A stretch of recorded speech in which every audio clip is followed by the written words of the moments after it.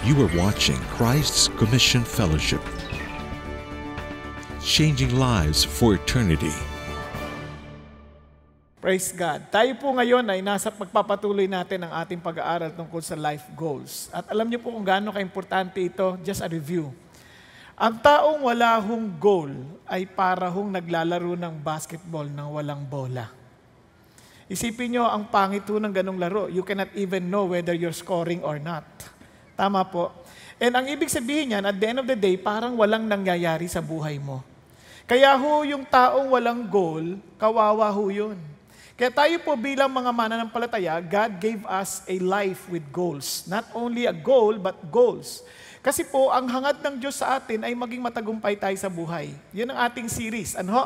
Kaya ho, it is our heart's desire also to pass this on to our fellow men sa Pilipinas. Kasi lungkot naman ang daming Pilipino. Nabubuhay sila trying their best para ho magtrabaho, pero wala ho silang nakikitang nangyayari. Bakit? Kasi wala silang maliwanag na goal, na meron pong, yung bang masabi natin, worth dying for. Di ba? Ngayon, tingnan po natin. Last week po, kung naalala po ninyo, sabi natin, we all want to be successful. Obviously, without a goal, you can never be successful. But what is a true success? So let's first once again review. I-redefine nga natin kasi ang success sa tao, technically speaking, mayaman, sikat, di ba? Merong magandang pamilya, yun ang ating hangad. And hindi ho yun masama. Hindi ho yun masama. Pero ang problema lang, yung ganong pananaw ay corrupted na, kaya hindi na naintindihan ng tao. And since God created us in His image, He wanted us back to be like Jesus, the very image of God. Ano sabi ng Bible? Becoming all that God wants you to be. Kaya nga po, without Jesus, you can never be successful. Kasi kahit na anong yaman mo, hindi ka pa rin masaya kasi you're not living out the very image that you are. Naalala niyo yung kwento ng isang naturalist, yung nakuha niya itlog ng agila, tapos isinama doon sa mga manok? Napisa. Itong agila, kasama niya lahat mga sisiw ng manok. Isipin niyo, ang utak niya, utak manok. Utak manok. Ang kanyang kilos manok. Agila ito Kumakain dapat ng manok. Biro niyo kung tumukain, agila, laki-laki ng ulak, ganyan. Lahat, kilos manok, utak manok, pati ho yung kanyang tilaok. Tinatry niyang maging manok. And imagine he was trying and giving his best para po maging manok, kilos manok, ni hindi makalipad. Natutulog ho sa ibabaw na pero nakaganon lang, hindi humain. Hanggang sa isang araw, dinala ho siya nung isang naturalist. Sabi niya, mali yan. Sabi niya, mga experts sa aviary, sabi niya, hindi, tama yan. Yan ay agila, hindi yan manok. He must fly. Sabi niya, hindi siya makalipad kasi ang utak niya, lumaki na siya kasamang mga manok. Kaya ang lipad niya, mababa lang. Pero isang araw, dinala ito sa may bundok. At doon sa bundok. At siyempre sa una, tinry niya munang lumipa. Wala Nung dinala na sa bundok, at pagbukang liwayway, umakyat ang araw, nakita ng agila, kasi malaki na siya yung pagliwanag ng araw na ganyan, bigla niyang in-spread yung kanyang pakpak, at ginalaw, at unti-unting lumipad, na bilang totoong agila. Hanggat hindi ka na ibabalik sa totoong image mo, you will never, ever be successful. Kaya nga, it's becoming all that God wants you to be. Anong gusto ng Diyos mangyari sa atin? To be brought back to the very image of God. And who is that? The image of Jesus Christ. Because Jesus is the image of the invisible God. Nakuha natin. And we were created in that image. Nasusundan po? Kaya without your relationship with Jesus, you'll never be happy. And doing all that He wants you to do. Kasi bagamat tayo, we will become like Jesus, we are part of the whole of Christ. Ibig sabihin, hindi ka pwedeng lahat ng bagay na gagawin ni Kristo, magagawa mo lahat. Hindi. Because we are in a body. Every one of us is just a part of the body. Kaya nga sa 1 Corinthians 12, do all, perform miracles, do all. Kaya magtataka kayo, sabi ni Jesus, he who believes in me will do greater works than I do. Bakit? Kasi he's referring now to the church, to the whole body. Mas marami tayong magagawa. Tama ba?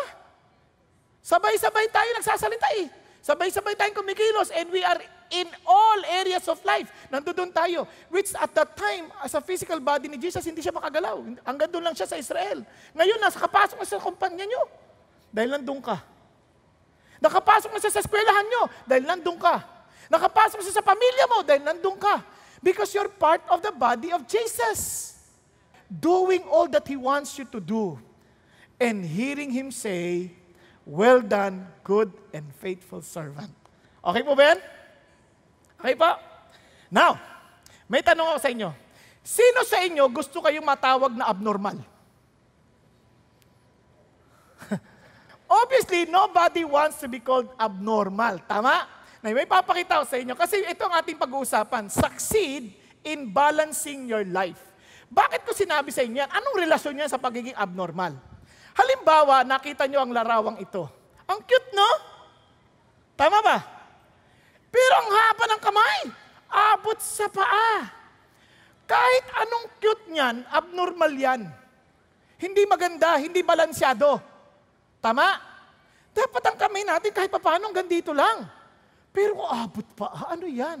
Either maikli paa mo, o sobrang haba ng kamay mo. Tama? Eh, ang ganda-ganda mong babae, pero ganito ka kapayat. Tuwan-tuwa siya. Ako rin natawa eh. Eh kasi, kahit anong ganda mo, abnormal ka pa rin, ang payat mo eh. Tama? Eh lalo na, ang ganda ng katawan mo. Pero ganito lang ulo mo. Ay, alam nyo, ganyan ang hindi balansyadong buhay. Merong abnormality. Christian life is a balanced life. Kasi dapat hindi siya abnormal. It must create a balanced life. Kaya nga po, ang Christian life, ganito. Si God ang sentro, ang ministry, others, work, family, yan ang nasa paligid. Pag umikot ng tama yan, ang nakikita mo si God lang. Pag umikot ng tama, nakita mo si Jesus. Ngayon, kapag tabingi yan, hindi balansyado yung buhay mo, gegewang-gewang yan. So, hindi mo makikita yung gitna. Kaya, tingnan mo yung katabi mo. Nakikita ba si Jesus sa kanya? Oh, yan ang tanong kagad. Di ba? Kaya hindi mo pwede sabihin na iba ako sa pamilya, iba ako sa trabaho. Eh pagka ganon, gegewang-gewang ka. Ikaw ay abnormal. Mas masama kung dalawa pagkatao mo. Split personality. Di ba? Iba ka sa opisina, iba ka sa simbahan, o sa grupo ng mga mananampalataya, tapos iba ka sa bahay. Eh anong tawag sa'yo? Baliw. Ano ka niya? Kasi iba-iba eh. Hindi pa pwede. Kaya ang balansyadong buhay, kahit saan ka magpunta, kita si Jesus. Nakuha natin. Hello? Katingnan nyo si Jesus mismo.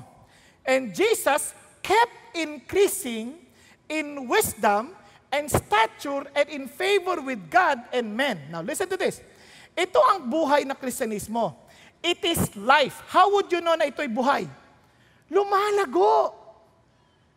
Lumalaki. The moment na nag-stop ka ng lumago, ay hindi ka na buhay, patay na. Naintindihan natin? Kaya nga ho, alam nyo, may buhay to, gumagalaw, lumalaki. Now, tingnan nyo po yung importante ha. Now, tingnan nyo po ang iba't ibang area. Sabi ganon, wisdom, stature, favor with God, and men. Kaya unang-una, it kept increasing. Ito ay palago ng palago. Ngayon, tingnan niyo po, succeed in balancing your life means you keep on growing. You keep on becoming better. You are improving. Kaya maraming tao, kahit sa negosyo, nabigo kasi they started so well. Tapos naging sanay na. Hindi na nag-aral. Nabigo na. Maraming estudyante ganyan. Nag-graduate. Nung pagka-graduate, graduate na rin. Ayaw na magtuloy-tuloy, hindi na nag-aaral. Hindi pa pwede yun. You keep on growing. Pakisabi sa katabi mo. Huwag kang titigil. You keep on increasing. Nagkakaintindihan? So yun ang idea ng Diyos. So ang balanced life is you keep on increasing. Alam niyo, amazing tong word na to. Kasi yung word na keep increasing coming from Procopto, ang ibig sabihin yan, ang daming barriers para kang sumapasok sa masukal na gubat. Ibig sabihin, hindi ito automatic. Talagang sasadyain mo ito. to keep on increasing. Nagkakaintindihan tayo? Hello? Nung kayo'y pumunta rito, yung iba sa inyo sinadya. Sinadya niyo pumunta kasi you want to learn. Tama ba? Yung iba, walang magawa. Mas malamig doon tayo matulog. So, hindi sa totoo lang. Kaya, pero may challenge pa din. Kaya may challenge pa rin. You still have to come. Diba? Tsaka tatanggapin mo yung pagtingin-tingin ng katabi mo sa iyo. Diba? Kasi kailangan mo you have to come. So, ibig sabihin talagang kailangan mo sadyain. Kaya, now listen to this. Si Jesus, He kept in increasing in wisdom, in stature. Now listen to this. Now that you do understand, diba? Naalala nyo, big hit. You need to understand your uniqueness. Tama ba? In the part of the body of Christ. Ito yung increasing dito. Since Jesus is the head and we are the body, now listen to this. This is how you should know na you are living a balanced life. You are contributing to the growth of the whole body. We are to grow up in all aspects into Him. Tama ba? Nagluwalago tayo sa aspeto lahat ni Jesus Christ. So in other words, yung utak natin, Lord, Ikaw lang talagang maluwalhati. Now, tingnan nyo. Who is the head? Even Christ. Now, from whom the whole body, being fitted and held together by what every joint supplies, according to the proper working of each individual part, causes the growth of the body for the building up of itself in love. Wow! Now, tingnan nyo mabuti ha. Ikaw ba nakakatulong sa paglago ng katabi mo? Kay Kristo? In the relationship of that person to Jesus Christ, nakakatulong ka ba? Andyan pa kayo? O pabigat ka? O sinisip-sip mo lang yung dugo niya? Pag sinisip-sip mo lang yung dugo niya, ang tawag dyan? Parasite. You're not really part of the body. Alam niyo, so many people, they claim to be Christians, but they never understood. Teka muna, you are just part of the body. You must be a contribution to the body. Ang contribution has nothing to do with your money. It is about the contribution of the health of the body. Nandiyan pa ba kayo? Kaya, tingnan ninyo ha, kung sabihin, successful kang businessman. Uy, panalo! Successful ang businessman. Kasi Christian yan eh. O, di ba, nakakatulong sa body? Isip na kagad, ay, mga Christian talaga masisipag sa negosyo. Kaso, hindi balansyado. Sira pamilya. Ano isipin nila sa mga Christian? Ay, problema sa mga Christian yan eh. Sira naman pamilya niyan eh. Hello? Iba naman, nasobrahan. Ayan, lagi na sa Bible study. Lagi nag-aati ng Bible study. Nagtuturo pa ng Bible study. Nasa prayer meeting pa. Nagpa-fasting pa. Pero lagi absent sa trabaho. So, nakuha ninyo? Sabi, ganyan pala mga Christian. Puro, mga panatiko. Kaya, wag mong i-hire yan. Wag mong i-hire kasi tamad yan. Laging absent.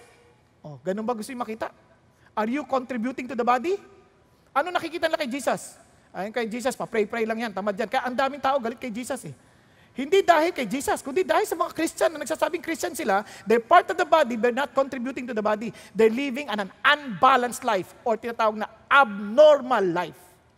Hello? Nagyaya ka pa. Punta ka sa service namin, attend ka. Tinulugan mo naman. Ayan pala mga Christian, mapapahinga. Naintindihan niya sabihin, everything we do, nakikita ba si Jesus, are you contributing to the body? That's the greatest challenge. Hindi yan yung parang, kahit lahat yan sa kilos natin, sa pagkain, sa pag-iisip, sa pagdidesisyon, are we reflecting Christ? Kaya you need to keep on increasing. Kasi hindi naman tayo automatic eh. Mag-grow tayo. Okay ba yan? We will grow like Jesus. Hindi yan automatic. Oy, Christian na ako, bagong tao na ako, mabait na ako. Hindi ganun. You have to make decision every time. Because you have to grow. Okay ba sa atin yan? Now, let's continue. Kaya, let's go back to Jesus. And Jesus kept increasing in wisdom and stature in favor with God and men. Now, tingnan nyo itong klase na to. If you keep on growing, ang sarap, relax ang buhay mo. Di ba? Ngayon, kunyari ikaw, hindi ka makakapasok sa opisina, marirelax ka ba kung alam mo wala ka nang kikitain? Siyempre, hindi. Pero kung meron kang SSS, pwede? Oh, ito sa Christian life, hindi lang SSS. SSSS. Oh, super secured! Okay ba yan? So, huwag niyong kalimutan. Itong 4 na area ng buhay natin na kailangan balansyado tayo. Hindi mo sila pwedeng paghiwa-hiwalayin. Kailangan mabalansyado natin yan to live a normal Christian life. Okay po? Ano yan? Say it with me. Sagacity. Allah? Ulit. Para madagdagan ang vocabularies natin. Sagacity. Okay. Stature. Social. And spiritual. Okay? Ngayon, nagkabaliktad yan. Dapat una spiritual bago social. Anyway, let's start with sagacity. Sabi mo sa akin, sagacity. Ano yung sagacity na yan? Nakakain ba yan? Sa totoo lang, dapat gagamitin ko Sophia. Pero ito ho yung sagacity. Sagacity is foresight, discernment, or keen perception, ability to make good judgment. Sa madalit salita, just like what Jesus did, sabi niya, He kept increasing. It was intentional. In wisdom. Ang Greek word is Sophia. Kaya yung wisdom, what does it mean? It is the ability to keep on growing in knowledge and apply it in his walk in his life. Nakuha niyo? Yung kaya sabi niya, he kept on increasing in knowledge and application. Hindi pwedeng maalam lang. Kanyari, kasi parang ganito yan. Maraming tao maalam. Ibig sabihin, knowledgeable. Tama? Pero hindi pinapractice. Ang tawag dyan, mayabang. Because knowledge puffs up. Okay po? Nagkakadinan tayo. Pero marami naman, marunong sa buhay, pero walang alam. Ang tawag dyan, tricycle driver. Bakit ko sinabi? Pasensya na kayo. Not to insult the tricycle drivers. I was a tricycle driver. Kaya ko ito sinabi sa inyo, just to picture to us in our mind.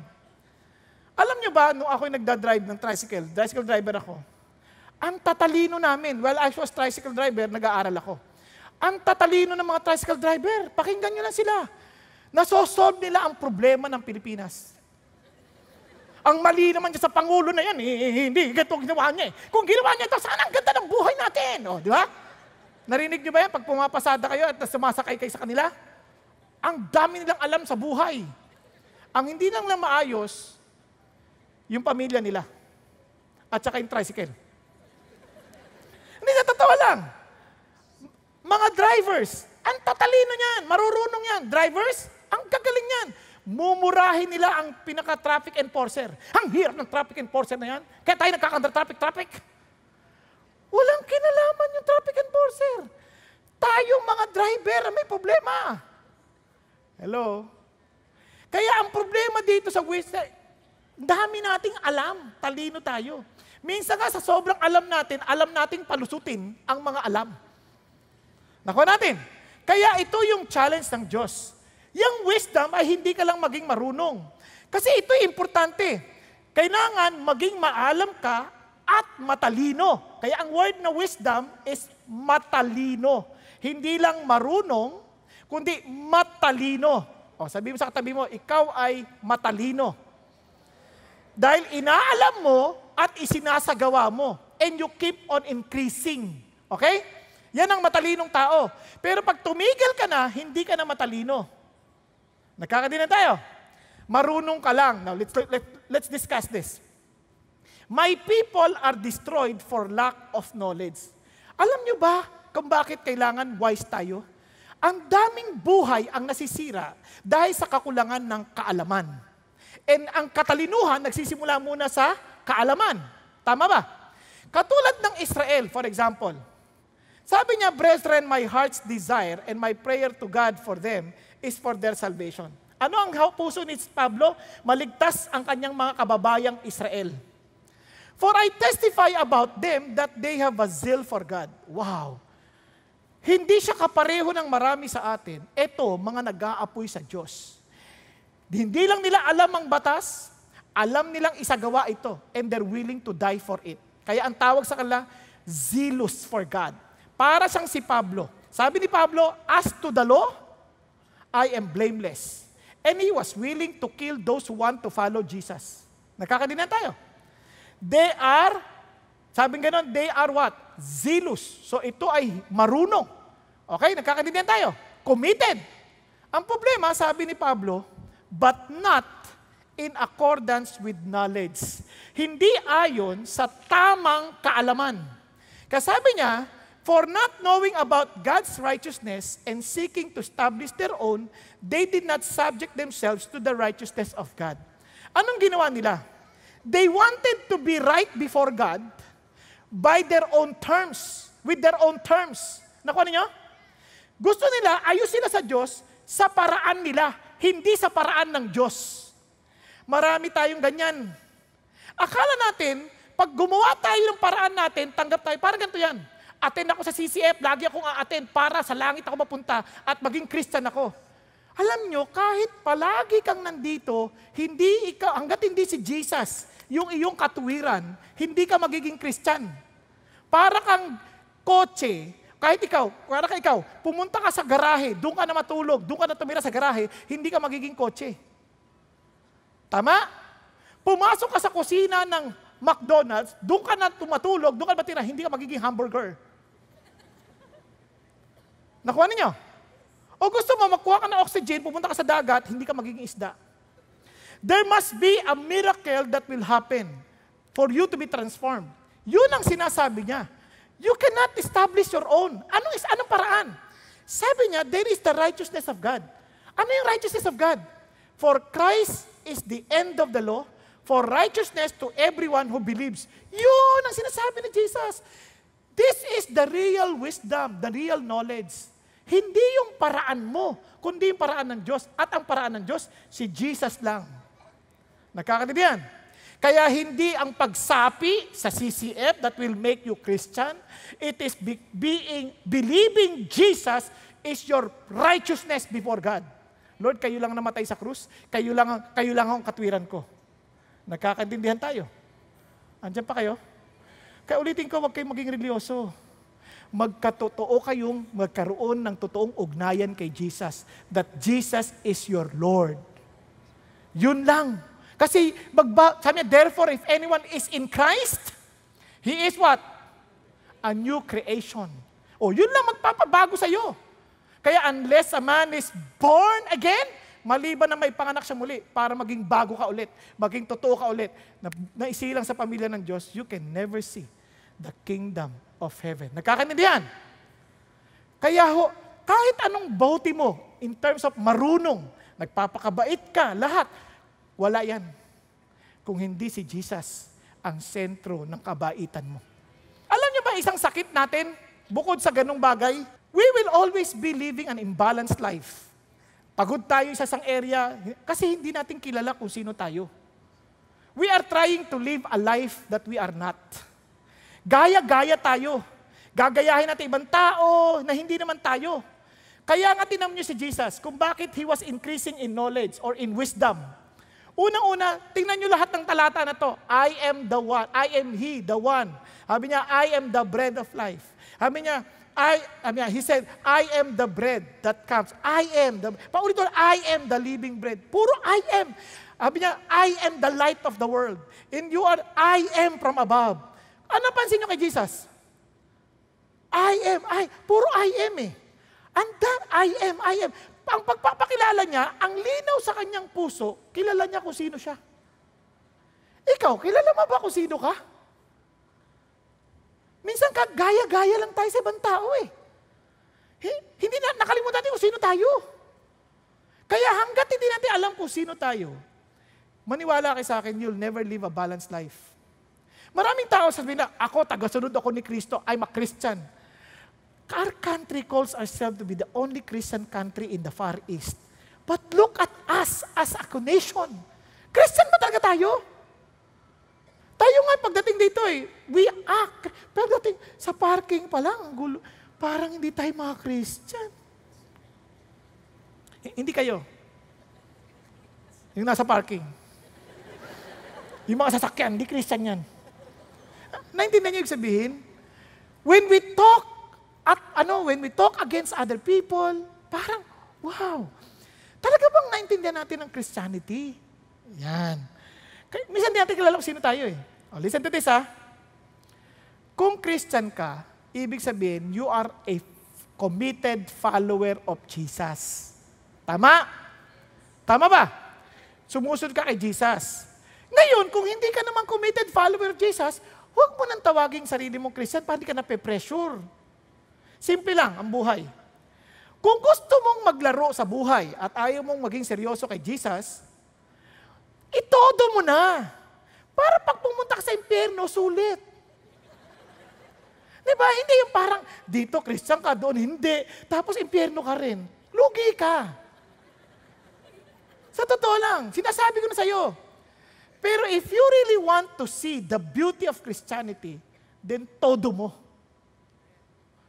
Huwag ka na magbiro. You need to know who you are. Remind yourself, I am the child of God. Kaya bakit ako nagwo-worry? Sasayangin ko yung energy ko sa worry. I know who I am. My Father takes care of me. Di ba? Nakuha ninyo? Bakit mo ubusin yung energy mo sa mga bagay na hindi, kilala mo ba talaga kung sino ka? Kung hindi mo kilala sarili mo, kawawa ka naman, papagurin mo lang sarili mo. Kaikot ka ng ikot. Papasaba ako sa exam nito, papasaba ako sa exam nito, papasaba ako. Sabi ng Lord, kilala mo kung sino ka? Hindi ko na nga alam eh. Di ba? Kung anak ka ng Diyos, mag-aaral ka mabuti. Kung bumagsak ako, anak ka pa rin ng Diyos, hindi mo kailangan mag-alala. Your future is in my hand. Not in the result of your exam. Nakuha natin? Kasi, yan, indikasyon lang yan of where to improve on. But it does not define who you are. Pag nadapa ka, nagkasala ka, bangon ka ulit. Bakit? Hindi, anak ako ng Diyos, hindi ako pwedeng manatiling dapa. Because the righteous man falls 7 times and he rises up 7 times. Hindi pa pwedeng manatili akong dapa. Kung dapa ako, dapang isda ako. Hindi na ako babangon. Remember who you are. You are the child of God. Katanong sa sarili mo, why am I doing what I'm doing? Is it because I know who I am? I belong to Jesus. Hello? Pakisabi mo sa natutulog mong katabi. Do you really belong to Jesus? Then huwag kang pumayag na pinatutulog ka ng kung sino-sino. Bumangon ka, buksan mong yung mga mata. Nagkakaininan tayo? Remember who you are. Pag yung iinit ng ulo mo sa opisina, hindi. I belong to Jesus. Kahit napakasama ng mga tao na to, Lord, I belong to you. Kailangan kayong makita, itong mga taon to, alam ko may araw din sila sa inyo. Diba? Relax ka lang.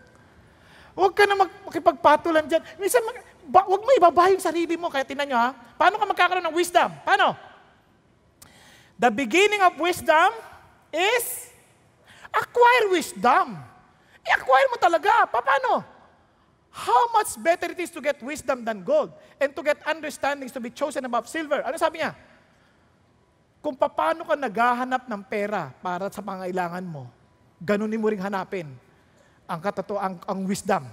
Halimbawa, pag umattend kayo ng service, bibigyan ko 1 milyon.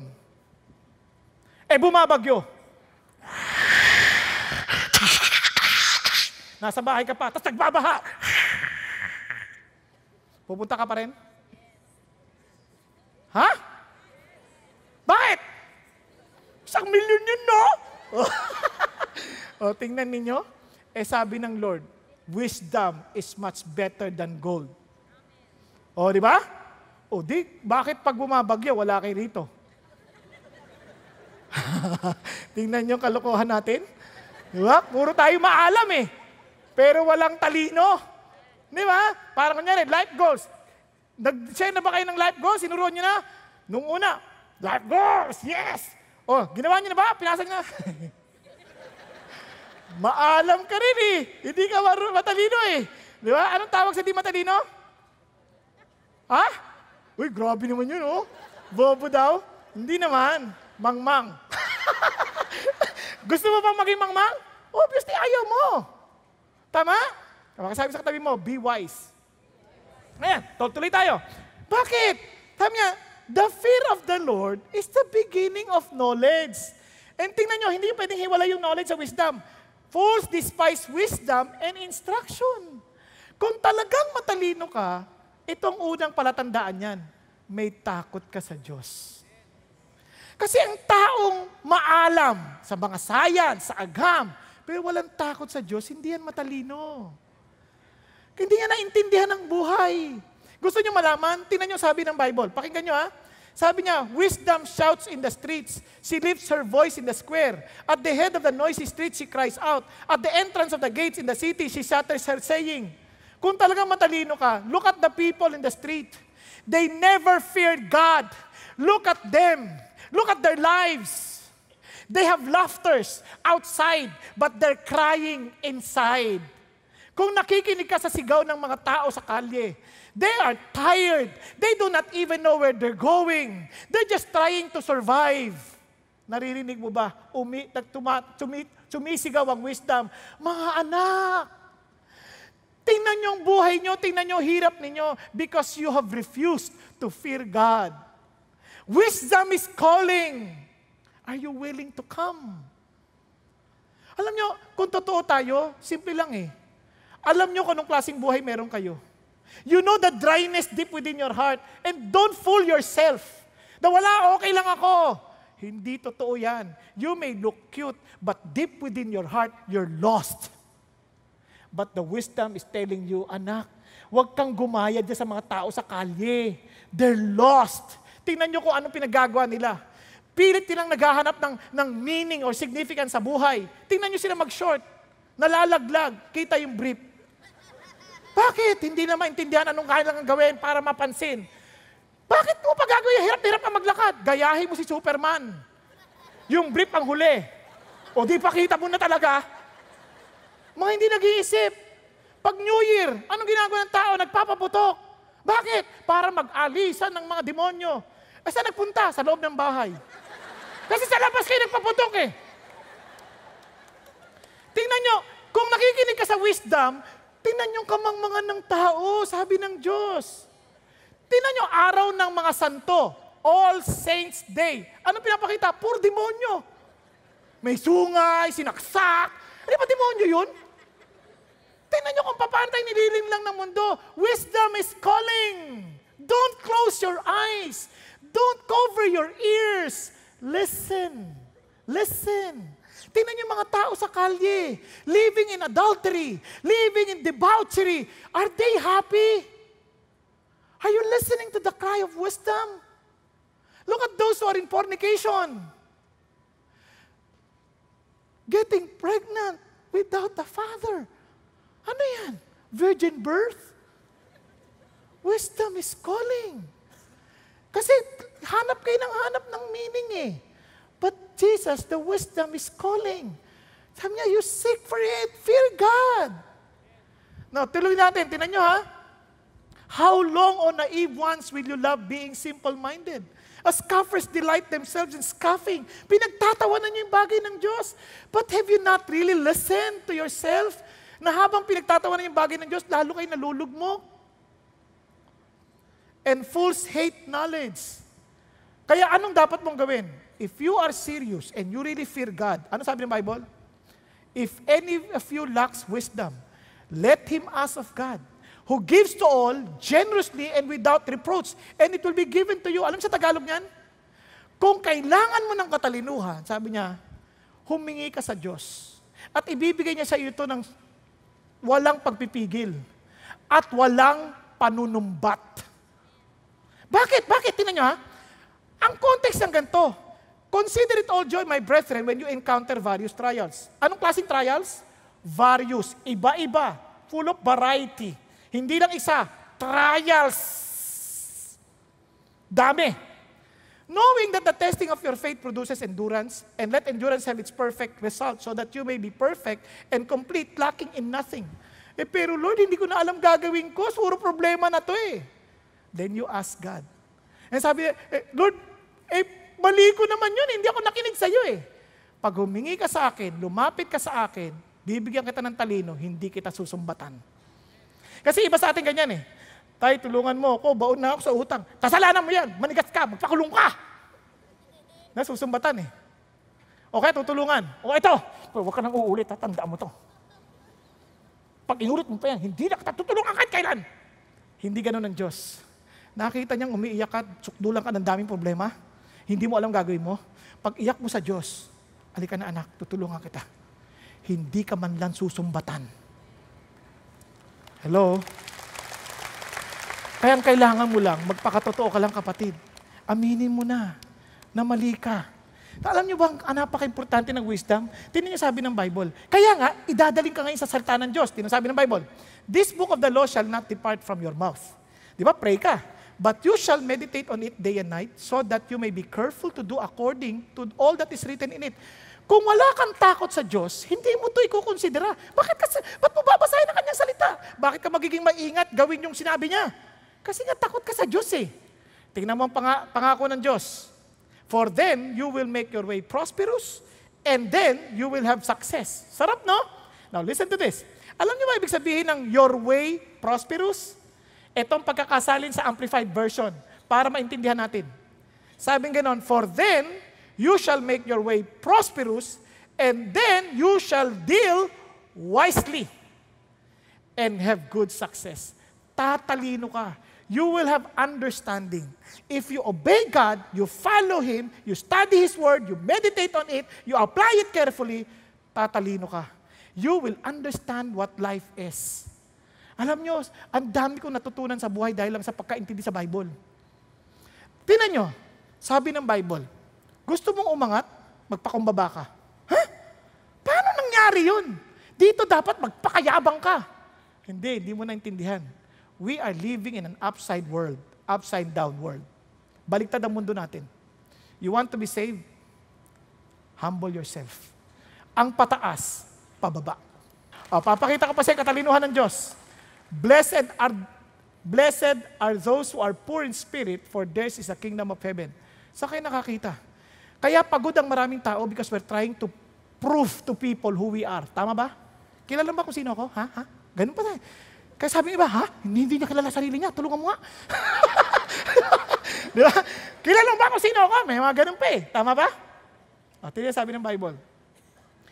If you are poor in the spirit, just admit what you need. You don't have to prove anything. Di ba wise yan? Bakit? Sino dito ang nakakaalam ng lahat ng bagay? I don't care how intelligent you are, you don't know everything. Tama ba? Kung hindi ka hihingi ng tulong, hindi ka ba tutulungan? Kaya ang Bible ang talino. Ito pa sagot ng Bible. By wisdom, a house is built and by understanding, it is established. Ang daming nasirang pamilya. Bakit? Walang alam, pumasok, nagpakasal. Dahil, sobra pag tumibok ang puso, walang magagawang sinuman. Di ba?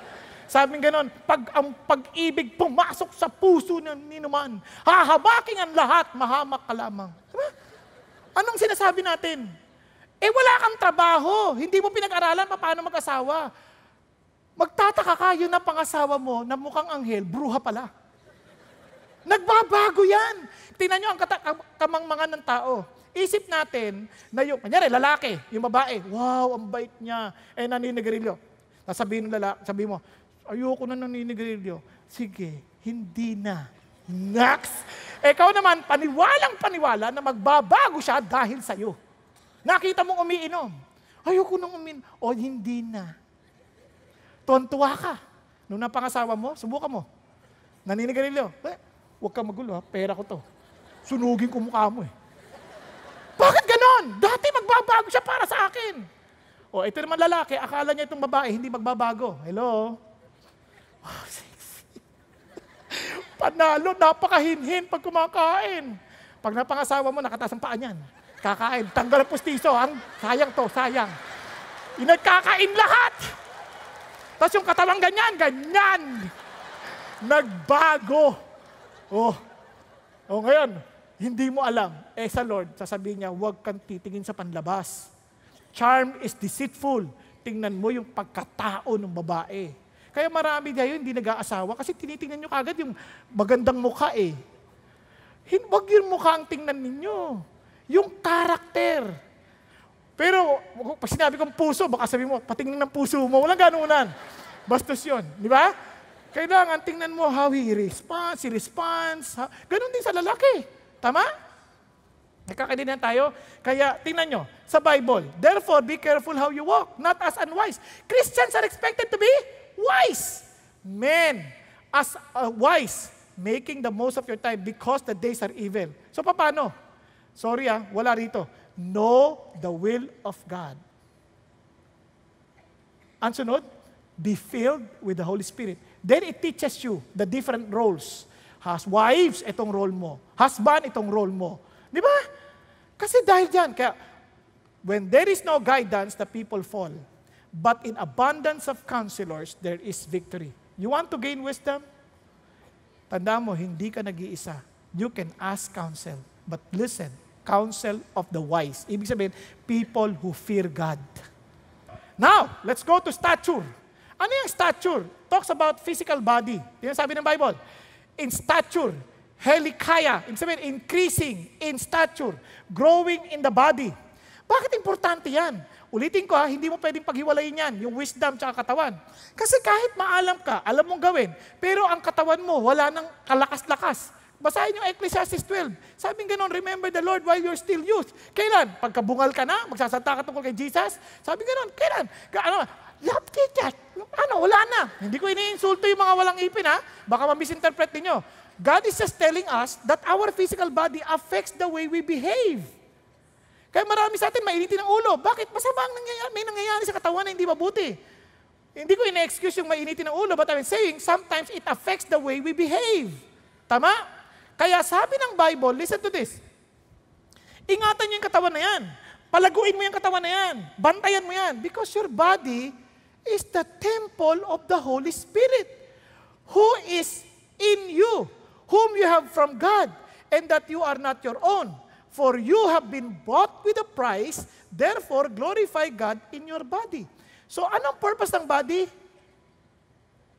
Pakigising katabi mo. Anong purpose ng body?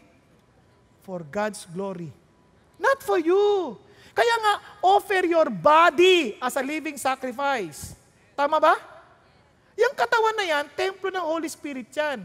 We're not talking about long life here. Long life is a bonus. But even if your life is short, ang mahalaga, have you used your body for God's glory? Kasi kaya ako nasabi yan, si Jesus 33 years lang namatay. But He used His body to save us. Nakuha ninyo? Kaya yung katawan, it's not just taking care of our body to make it beautiful. No, for God's glory. Alam nyo, every time nakikita ko sarili ko sa television ng taba, ang nahiya ako sa Lord Lord, nakakaya. Para akala wala akong disiplina. May sakit kasi ako, hypothyroid. Nakuha ninyo, konti kinakain, tumataba ako. Hindi madali, ang hirap i-maintain. Pero ganun pa man, hindi pa pwedeng hindi. Kasi baka akala nyo, kinakain ko yung tights. Para maliwanag tayo. Di ba? Kaya sabi ko sa Lord, hindi pa pwede. Kaya ngayon hindi ako makain ng kanin, hindi ako makain tinapay, hindi ako makain ng matatamis. Bakit? Kasi nga, iniisip ko, my body is for the Lord. I want to look good for the Lord. Nagkakaintindihan? I want to be healthy for the Lord. Not for the sake of being healthy. Iba nagpapa-exercise kayo, tapos titingin sa salamin. Kakatatlong buhat mo pala? Wala yan. Kahit maganda yung katawan mo, it's not for the Lord. Wala din. Tingnan niyo sabi ng Bible. Tingnan niyo do you not know that you are a temple of God and that the Spirit of God dwells in you? Grabe Kasi sabi niya, if any man destroys the temple of God, God will destroy him. For the temple of God is holy. That is what you are. Ano ka daw? Your body is holy. And that is what you are. Now, look at this. Paano ba dinidestroy yung temple? Sabi ng Lord, do you not know that your bodies are members of Christ? Ano nga ang katawan bro? Membro ng katawan ni Kristo. Tama? Shall I then take away the members of Christ and make them members of a prostitute? Isipin nyo, dinala mo sa Lexus yan. Yung katawan na yan. Kay Jesus yan. Sabi ni Jesus, hindi yan pan Lexus, hindi pan Pegasus, para kay Jesus. Nakuha ninyo? May it never be, sabi niya. Or do you not know that the one who joins himself to a prostitute is one body with her? For he says, the two shall become one flesh. Whoa! Ano sabi ng Lord? Wow, ayaw ng Lord yan. Tapos pangalawa, huwag mong abusuhin katawan mo. He wants you to rest. Sabi ng Bible, you have 6 days in which to do your work. But the 7th day is to be the day of rest dedicated to me. I want you to rest. Not only to sleep, but to rest with me. With the Lord. Yung katawan na yan, may araw ng pahinga yan. God does not need rest, but we do need rest. Huwag kayo magpapaniwalaan, hindi natin kailangan ng pahinga. Tingnan yung sabi ng Bible, Sabbath is a day of rest. Nagkakaintindihan tayo. It's not the day na Sabbath, kaya Sabado, hindi ganon. Sa 7th day, you are to rest. 6 days you do your work. 7th day you rest. Now listen, the Sabbath was made to benefit man. Hindi yan magdidikta sa'yo. It's for you. Nagkakaroon naman tayo. So what do? You rest your body. Kasi if you don't take time to rest your body will make time to rest itself. Then, if you feel guilty when you relax, medyo may problema ka na. Aside from that, when you rest your body, you also need to recharge your emotion. What things recharge you emotionally? You need quietness. Kailangan ng katawan yun. Kaya nga sabi nga may nagsabi, if you are always with human, you become inhuman. Kailangan mo magpahinga. Then you need to refocus your spirit. Kailangan mo ng time to worship God. Yun ang importansya of resting. Okay po? Okay, tuloy tayo ha. Sabi niya, you have to decide how many hours realistically want to spend working each week and then need to stick to it. Kailangan magdesisyon ka na. Ito, papakiliwanag niyo. Kaya sabi ng Lord, listen to this. It is vain for you to rise up early, to retire late, to eat the bread of painful labors, for He gives to His beloved even in His sleep. Wow! Tingnan mo yung katabi mo. Ay, mapalad ka, nakatulog ka. Because God gives to His beloved even in their sleep. Hello? Kung inaakala natin that our provision depends on our time of work, you're wrong. God wants you to rest. Pero ang problema ng maraming Pilipino, they have 6 days of rest and 1 day of work. Kaya wala rin, masama din yun. Masama lalo yun. 1 day rest lang. Kaya sabi ng Bible, tinan nyo, only someone too stupid to find his way home would wear himself out with work. Ang tawag daw sa mga taong wala nang magawa sa bahay, hindi nila makausap ang pamilya sa sobrang pagod, sa katatrabaho, ang tawag dyan? Stupid? Hindi too stupid. Ano sa Tagalog niyan? Patawarin niyo ako, ito Tagalog niyan, yung para maintindihan agad. Tanga. Pero pag tinagalog pa yan, sobrang tanga. Pero patawarin niyo ako, hindi yun ang, sinasabi lang ng Diyos yan, binasa ko lang. Tinagalog ko lang. Nakakanindihan. Kaya ito, tandaan niyo, if the bow never unstrung, it loses its power. Parang sa gitara. Kaya listen to this. Kaya ang Diyos concerned sa katawan natin, pati sa pagkain. Sinabihan niya rin si Timothy, no longer drink water exclusively kasi may sakit sa tiyan. But use a little wine for the sake of your stomach and your frequent ailments. Hindi niya sinabing maglasing Ang sabi niya lang, gamot yon at that time, gamot. Nakakaintindihan tayo. Alam niyo bang, pati sa exercise, maging si Paul, he uses this. I discipline my body and make it my slave so that after I have preached to others, I myself will not be disqualified. Sabi niya, hindi yung katawan ko magdidikta ng dapat kong gawin. Yung ako magdidikta sa katawan ko kung anong dapat gawin para sa Diyos. Okay po? Kaya ito, gusto yung makatulog na maayos sa gabi? Tuturuan ko kayo. Tuturuan ko kayo matulog, tuturuan ko rin kayo magising. Masama yung walang gising. Okay? Una, ako, automatic yan. Ang cellphone ko, nasa baba. Ang kwarto ko nasa taas. Hindi ko sinasama sa pagtulog. Sagabal yan. Paano kung may emergency? Basta kumpleto ng pamilya ko sa bahay, hindi na alam kung wala nang masyadong emergency tatawag. Tama ba? Kasi pamilya ko kumpleto na paano kung ibang pamilya? Problema niya yun. May pamilya sa sarili Joke lang. Hindi. Ibig sabihin, basta kumpleto na kasi kailangan ko matulog. Ngayon, gigisingin naman ako ng Diyos. Alam nyo, kaya pag ang tao hindi na nag-a-alarm clock para magising, ibig sabihin, hindi kompleto tulog mo. Hindi ako nag-a-alarm clock. Kung nag-a-alarm man ako, nauuna ako sa alarm clock. Bakit? Alam ng katawan ko, nagigising na ako. Okay ba yan? At ang pinaka-importante, hindi haba ng tulog, kundi lalim ng tulog. Yung ibang haba-haba, pero kalahati na yung tulog niya. Haba nga, kaya pagod din pagising. Kailangan malalim na tulog. At alam niyo pa yung importante, ayon sa medical science, yung pinakamadilim na bahagi ng buhay mo, 10 to 2. Tulog na tulog ka dapat. O 10 to 3. Diba? Grabe, no? Kasi nagre-recover yung katawan. Kaya, pagising mo, paano magising? Ito ang sikreto ng pagising. Huwag ka agad datayo. Ngingiti ka muna. Para maging positibo ang emosyon mo. Diba? Kasi ibang magising, alarm clock pa. Alam nyo, kaya kayo nag-alarm kasi bitin eh. Ito, huwag kayo matutulog, nanonood kayo ng mga balita. Di ba? Lalaki, natutulog, pinatay. Paano ka makakatulog niyan? Huwag kayo makikinig ng mga ganyang balita. Kailangan matulog kayo, unahin si Lord ang basahin nyo, kausapin nyo si God. Di ba? Para tahimik yung puso mo, makatulog ka na mahimbing. Nakuha ninyo? Alam nyo, protektado ka ni God. Hindi yung lalaki, ninakawan. Di ba? Kawawa naman. Ito pa. Pag-gising mo, dingiti ka. Masabi mo, Lord, thank you that you love me.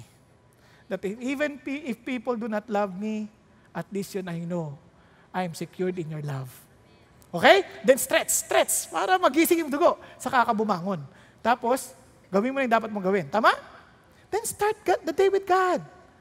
Para hindi ka aburidong nagigising. Marami pagising. Ano gusto mo? Hilong-hilo, parang, alam mo yun, parang naalimpungatan.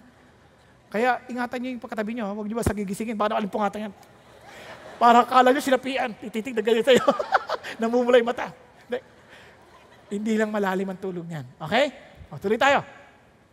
Kaya sabi ng Bible, itong pinaka-importante, a joyful heart is good medicine, but a broken spirit dries up the bones. Ingatan nyo yung ating puso na huwag tayong nag-iisip ng kung ano-ano. Di ba? Kailangan lagi tayong masaya. Okay po? Sabi ng Bible, kasi, tingnan nyo, nagda-diet kayo. Tama yun, masarap yun. Tama yun, mag-diet ka. Huwag kang kain ng kahit ano. Kasi para sa Panginoon, tiisin mo na. Hindi tungkol sa sarap yan, kundi sa sustansya. Ganun pa man, kung hindi ka naman masaya, gulay na lang ng gulay. Ay, mamamatay ka pa rin agad. Kasi dapat masaya ka. Yung pagkain ng gulay, wow, ang sarap ng gulay nito. Hampalaya. Di ba? Hampalaya. Mapait muna at susundan ng manok. Di ba? Para balansado. Huwag yung, parang galit na galit ka sa mundo. Masaya tayo kasi mahalaga yung puso. Kasi a joyful heart is good medicine. Now, let's go to the spiritual. Third S. Bakit spiritual? Favor with God and men. Now, bakit importante yan? Bakit inuna ng Diyos yung God bago yung men? Kasi alam nyo, when a man's ways are pleasing to the Lord, He makes even his enemies to be at peace with Him. Alam nyo ba yun? Ang sikreto sa buhay, ayusin mo muna yung relasyon mo sa Diyos. Kasi pag hindi ka ayos sa Diyos, tiyak ako, mahirapan kang maayos sa kapwa mo. Tingnan nyo mga taong hindi ayos sa Diyos. Hindi ko sila, kahit religious ka, pero hindi ka ayos sa Diyos. Mapaghusga ka. Lagi mo tinitingnan ng mali ng ibang tao. Lagi mo iniisip, ikaw lang ang tama. Pag ganun ang pangyayari, may tama ka. Nakuha ninyo? Lagi mo iniisip, ikaw ang sentro ng mundo. Guys, God is the center of the universe. Unless you see God being the center of everything, wala kang makikitang aksidente sa buhay. Lahat yun, inadya ng Diyos for our good. Nagkakaintindihan? And if we fear God and love God, obviously, pati yung kaaway mo, hindi mo kaaway. Siya ay mamahalin mo. Kaya sabi ng Lord, love your enemies. Hindi mo kayang gawin yan pag hindi mo nakita si God. If you did not find favor from God. Kasi anong saysay na natutuwa ang tao sa'yo? Hindi naman natutuwa ang Diyos. Nakuha natin? Kaya importante, matuwa muna ang Diyos. Kaya nga, ang counseling ko, may problema ka, bago mo ayusin sa tao, ayusin mo muna relasyon mo sa Diyos. Kaya favor with God and man. And look at this. Beloved, let us love one another, for love is from God. And everyone who loves is born of God and knows God. The one who does not love does not know God, for God is love. Hindi ka matututong magmahal kung hindi ka muna ayos sa Diyos. Tama ba? Hello?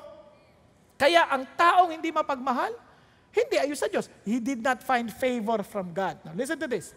Alam niyo yung favor na yan, dapat yan nag-i-increase. Kaya kept increasing in the favor of God. Bakit? Ito sabi ng Lord, but grow in the grace. Grow in the favor and knowledge of our Lord Jesus and Savior Jesus Christ. Ano sinasabi ng Panginoon? You need to keep on growing in favor of God. Akala ko ba we're saved by God's grace? Yes, we're saved by God's grace. But we grow in that grace. Nagkakaintindihan? We are not saved because of our work, but as we walk with God, the more we become intimate with the Lord, the more we sense His favor. Bakit? Nagbe-bless ang Diyos eh. Whether you like it or not, God blesses the people who walk with Him. Tama ba? Hello? Andiyan ba kayo? Kung paano malalaman, how would you please God? Love Jesus. Obey His word. Kaya nga, tingnan nyo ha, sabi ng Lord, gusto nyo matuto? But He gives greater grace. Oh, may greater grace pala. Ano sikreto? Therefore it says, God is opposed to the proud, but gives grace to the humble. Listen, ano sikreto? Ano sikreto? Humble yourself. What does it mean to be humble? It is a total dependence on God. Yun yung sinasabi ni Pastor Peter, broken leaders. Ang dependence mo sa Diyos, wala sa sarili mong kakayanan. Wala sa sarili nating talino. Wala sa sarili natin. Kaya ang mga Christian hindi nakikipagtalo. Bakit ka makikipagtalo? Bakit? Galing ba sa ating sariling talino natin? Hindi. Galing sa Diyos. So kung ibibigay niya, praise God. Pero hindi, anong lalaban mo? Wala. Nakuha ninyo?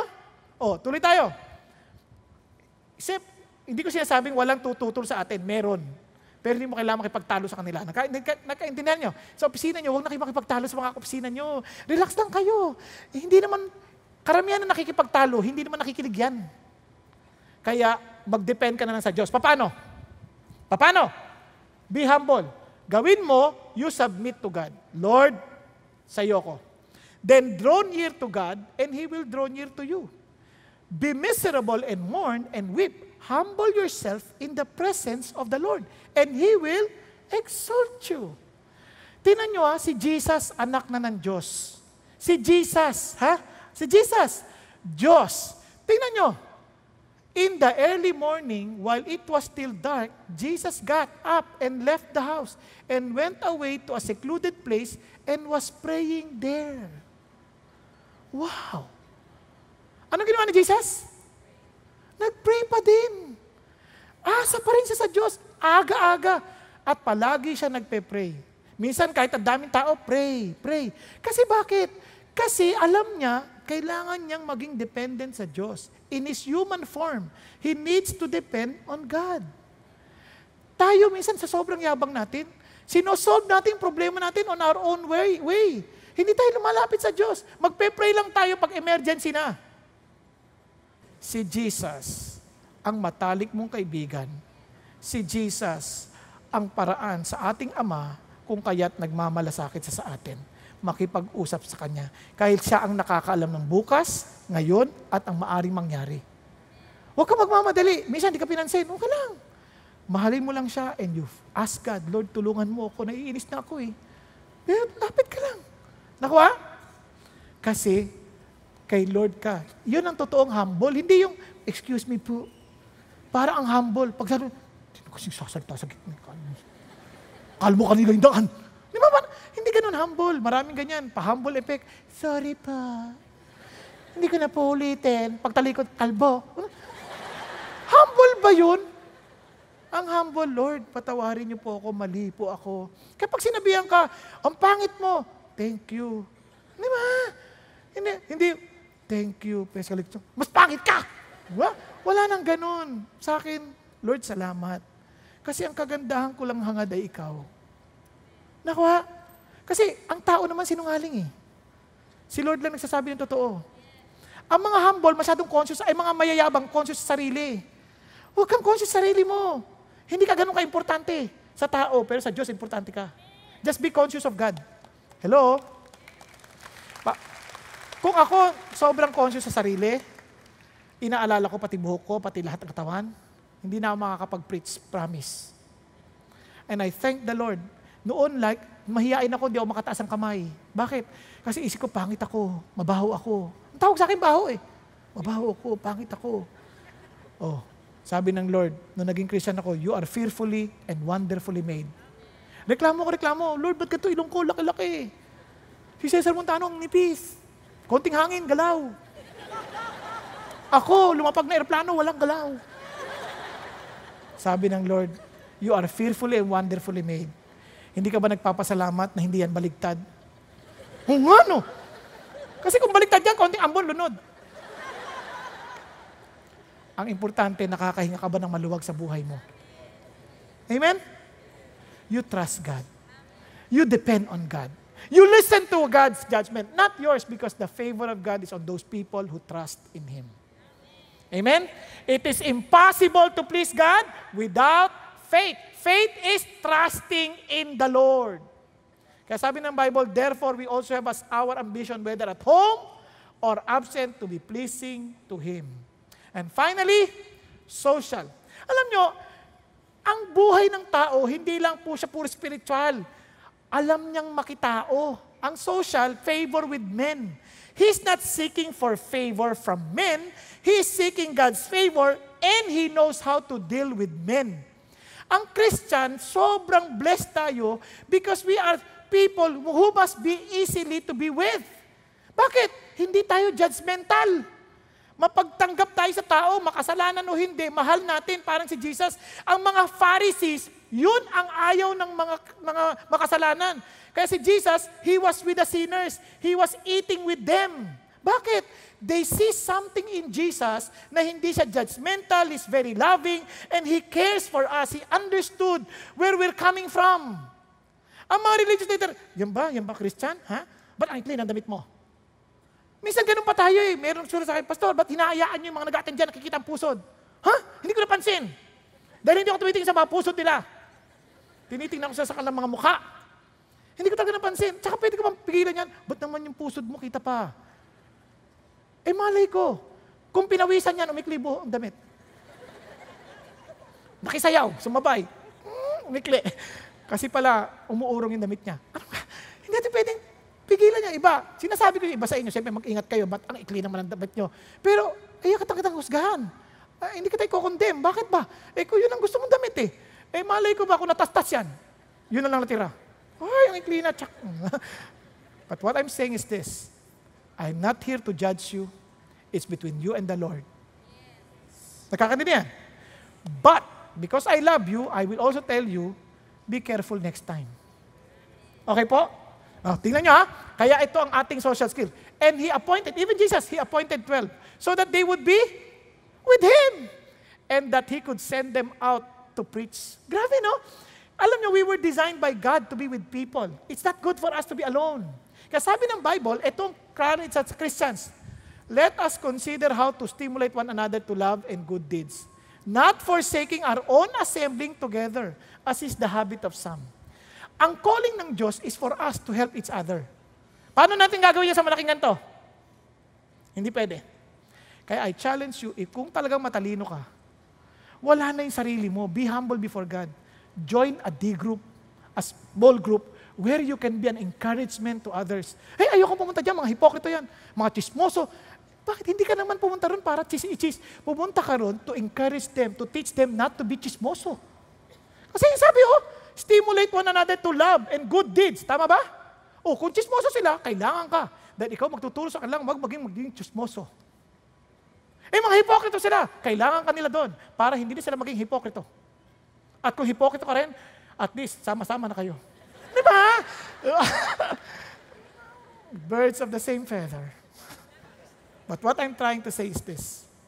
As Christians, we need to, wala nang inferiority. Ay, nahiya ako. Hindi naman issue dito kung introvert ka or extrovert eh. Ang issue dito, Christian ka. Be with the people. Hindi ko po kaya. Kaya mo. Alam bakit? If you are filled with the Holy Spirit, here is the fruit. Love, joy, peace, patience, kindness, goodness, faithfulness, gentleness, self-control. Against such things, there is no law. Prutas mo ba yan? Hindi. Prutas ng Espiritu na nasa sayo. If the Spirit of Christ is in you, I believe you would be loving, you will be full of joy, you will be what? You will be faithful, gentle. Di ba? Minsan pa nga, dito na lang eh. Pagkausap yung gwardya, o kaya mga nagtatraffic, bakit ba? May parking pa naman doon ah!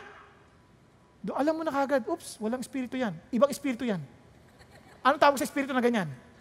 Hindi espiritu ng Kristo. Anong espiritu yan? Coke. Espiritu ng Coca-Cola. Umubugay. Dumidighay. Parang dragon. Hindi. It's not from the Lord. It's from the world. Nagkakandidihan. Kaya the challenge is this. It's no longer about you, my friend. It's about Jesus. And we need to keep on growing. Kaya mga anak natin, turuan natin to relate with people. Huwag natin na itago. Tayo mga Pilipino mga anak, may bisita, magtago kayo. Wag. Turuan natin sila to be with people. Let them join the Sunday school so that they can relate with others. Let them join. Let them teach them. Teach them to be with people. Gumalang sa kapwa. Show them. Tayo po mga wala, ipakita natin sa kanila. Nakuha ninyo? Huwag tayong parang mapaghusga sa igat ka dyan. Masamang tao yan. Nagnanakaw yan. Wag. Paano kung nakawang ka nga? Hindi naman sinabi ng Diyos, hihiwalay mo yung katalinuhan eh. Be wise as serpent and meek as dove. Tama? Hello? Ulitin ko balanseado yan. Wisdom, stature, favor of God, and man. Kaya kung talagang sa Diyos tayo, we can easily relate with people because we will never judge them but we will love them. Amen po? So let me just end with this. Meron po akong pinunit na libro. Sinirox lang. Si David, I want you to understand something like this. Si David po was 12 years old. And he convinced a restaurant manager that he was actually 16. Niloko niya, 16, kasi hirap na hirap siya sa buhay eh. And was hired as a waiter for 25 cents an hour. Ang liit! The place was owned by two Greek immigrants of brothers, Frank and George, and who had started their lives in America as a dishwasher and a hot dog seller. Galing sa hirap.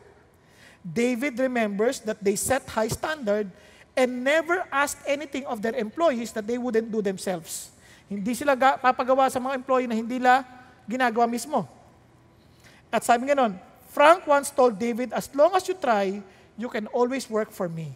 But when you don't try, you cannot work for me. Dito na tinamaan na si David. David began to realize that he cannot do it on his own. He trusted God. He came to Jesus.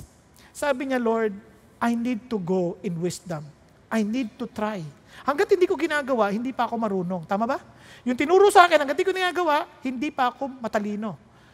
Maalam lang. Now, in-apply niya. That is wisdom. Now listen. Trying meant everything from working hard to treating customers politely.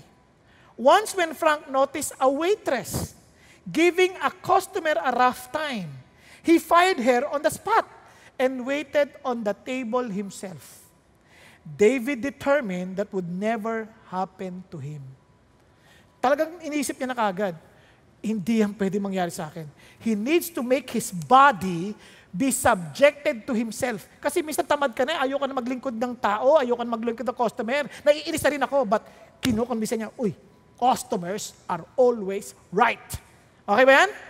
So he made his body subjected to his goal. So tuloy tayo. Ang maganda, the usual tip for waiters in those days was 10 cents. But David discovered that if we brought the food out quickly and was especially polite, he sometimes got a quarter as a tip. Wow, fruit of being sociable. Tama ba? He set a goal for himself to see how many customers he could wait on in one night.